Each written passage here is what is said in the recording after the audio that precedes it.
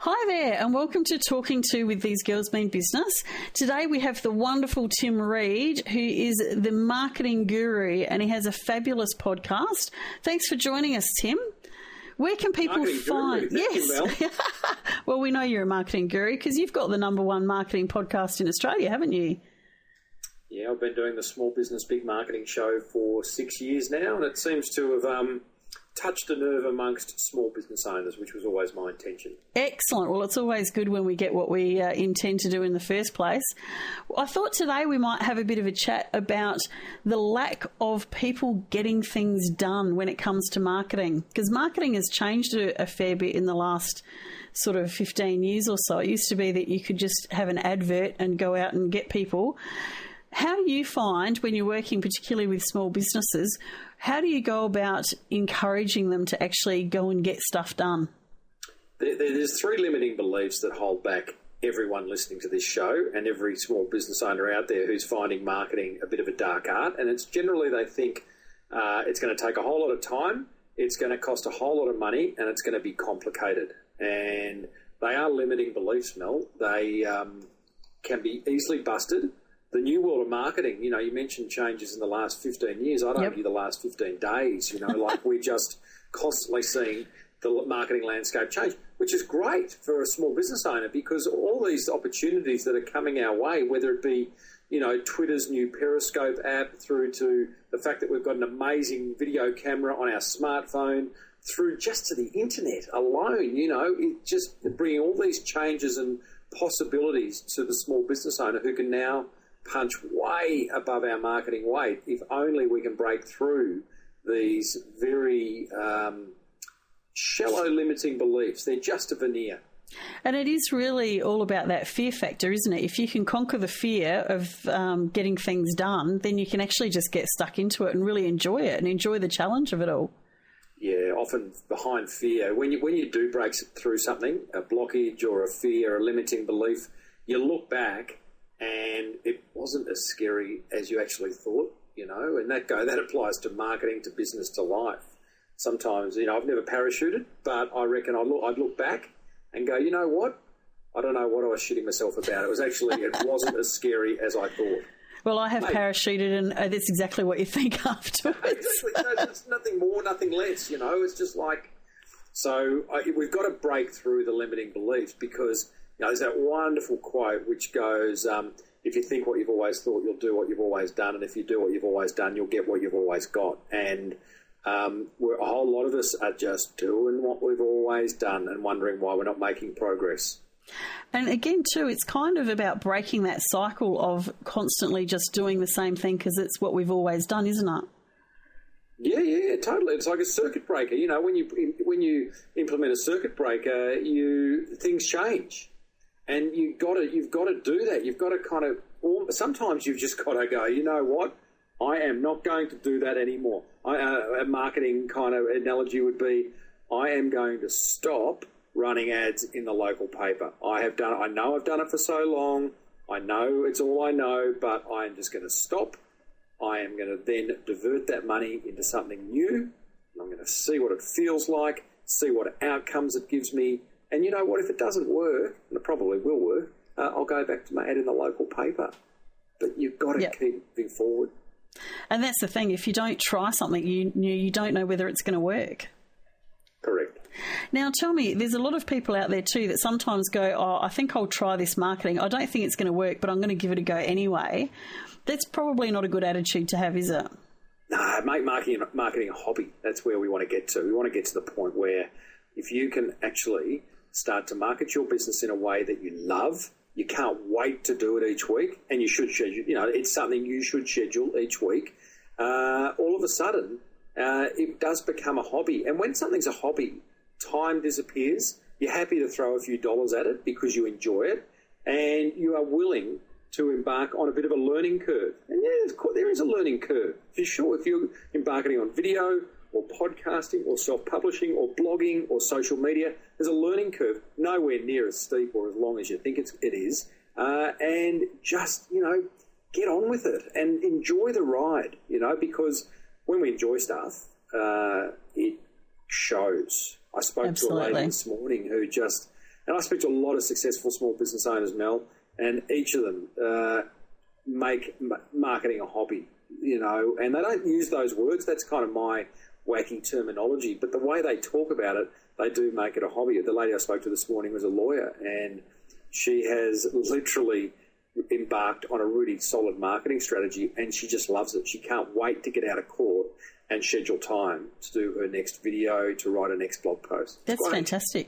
And photographers are actually in a really lucky position in the fact, first of all, they're creative, but they've also got fantastic shareable marketing material that they're creating all the time, don't they? Photographers have got, it's a two-edged sword. Photographers, you lot are a creative bunch, and that is an absolute running start into some great emotional marketing, right? Yep. You have the ability to take beautiful images, you like beautiful copy, you like to present things beautifully, and you have the ability to do that. The other edge of that sword is it stops you because perfection gets in the way. So all photographers that I know are perfectionists, and they wouldn't let anything out the door unless the right filters that have been applied to the image, the right kerning had been applied to the typeface. And I know I'm being harsh, but you tell me whether I'm being too harsh. Oh, no, you are spot on, completely spot on. There's a lot of photographers out there that struggle with it. Photographers listening is get over it, move on from perfection, get into production and not perfection, because perfection right now is stopping you from creating great marketing, from turning your marketing into a hobby. Absolutely. And sometimes the daggiest looking marketing that you put on Facebook and things like that can actually bring you the biggest rewards as well. So having this whole perfectionist thing sometimes gets a bit boring and people sort of just overlook it. But if you have something that's a bit funny or a bit quirky or not 100% perfect, sometimes that can actually work in your favour.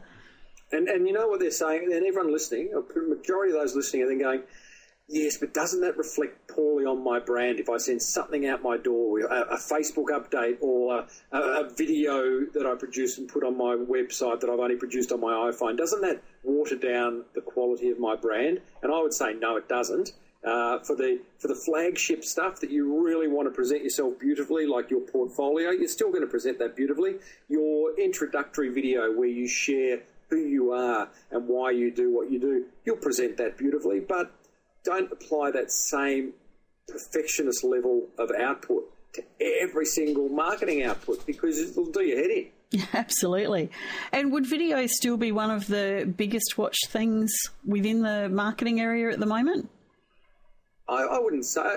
It's big. Video's big. YouTube's the second biggest search engine in the world. It's owned by Google. Google rank video very well. But I don't want to say, you should all be doing video. I would say choose a medium that best suits who you are. If you're a wonderful writer, blog. If you love a chat but don't like looking down the barrel of a camera, get a podcast. If you like looking down the barrel of a camera, get a video. If you like video but don't like looking down the barrel of a camera, use a product like ScreenFlow or Camtasia that allows you to capture what's happening on your screen and what you're saying, and you don't even have to be seen. It just records that. So I just think the best starting point is to choose a medium that you're comfortable with, because then that's one blockage out of the way. And sometimes you kind of want to do it all. And I suppose that's another big problem, is that people decide they're going to do everything and end up doing nothing because they really haven't picked a particular spot to put all their information in. Yeah, well, I now have a reasonably successful business. It's just me. And I started the Small Business Big Marketing Show 6 years ago. So, I could have, and I haven't embarked on any other marketing strategy with any great depth. I do a bit of video. I blog every now and then.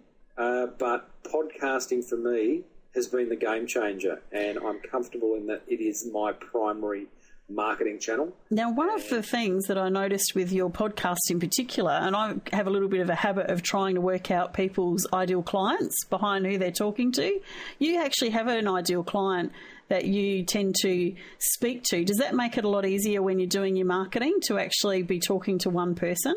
Yeah, it personalises it. So whether you are podcasting, whether you're speaking in front of an audience, whether you're writing an ad for the local paper, whatever piece of marketing communications you're creating have a person in mind, and that person is your ideal client. For me, it's a real person, and he is. He's a coaching client of mine, and he, I know how he feels about marketing.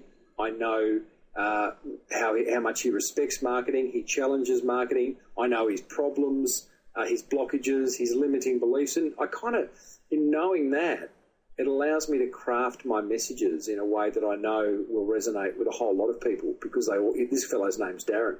They all feel like Darren, and it makes it very personal. The lawyer I spoke to this morning, when she started blogging, she said, I took the attitude that I'm just writing a letter to a friend. Perfect. And it just all of a sudden takes it from being this big masterpiece of copy or whatever it is that you've got to create, and just personalise it. Because when you're writing to a friend, all of a sudden you just be yourself. You don't have to put on a facade. And they often say sometimes too, if you try to speak to everybody, you end up speaking to nobody. Yeah, that's right. So your ideal client, when you're actually putting things together for stuff, can you physically see him? Like, are you really embodying everything that you know about him when you're actually writing to him? Mel, I have about 50 photos around my office. I have them framed. I don't at all. No, look, it's been that marketing concept of having your ideal client in mind has been so instilled in me for so long that I no longer actively go, right, let me just remind myself about Darren. And I don't need to do that anymore. It's just, and I have such insight because I work with small business owners all the time, speaking at conferences and on my podcast, and it's just my world. I just kind of have that insight into them now, so it comes naturally. But if you're starting out and you like the idea, then go and write a 300-word, so a page that describes your ideal client, and not, gender and demographics and where they live and how much they earn and what they do, but quickly get on to a more emotional, psychographic kind of description, which is, how do they feel about the industry in which you operate them? What frustrates them? What gets them jumping out of bed in the morning? What are they scared of? Get to know them at that level. That's excellent advice. Well, thanks, Tim. I think we'll probably leave it there. There's been so much good advice that you've given us this morning, and I really appreciate you joining us. Love it, Mel. Thank you for having me and helping small businesses grow. Not a problem at all. Thanks.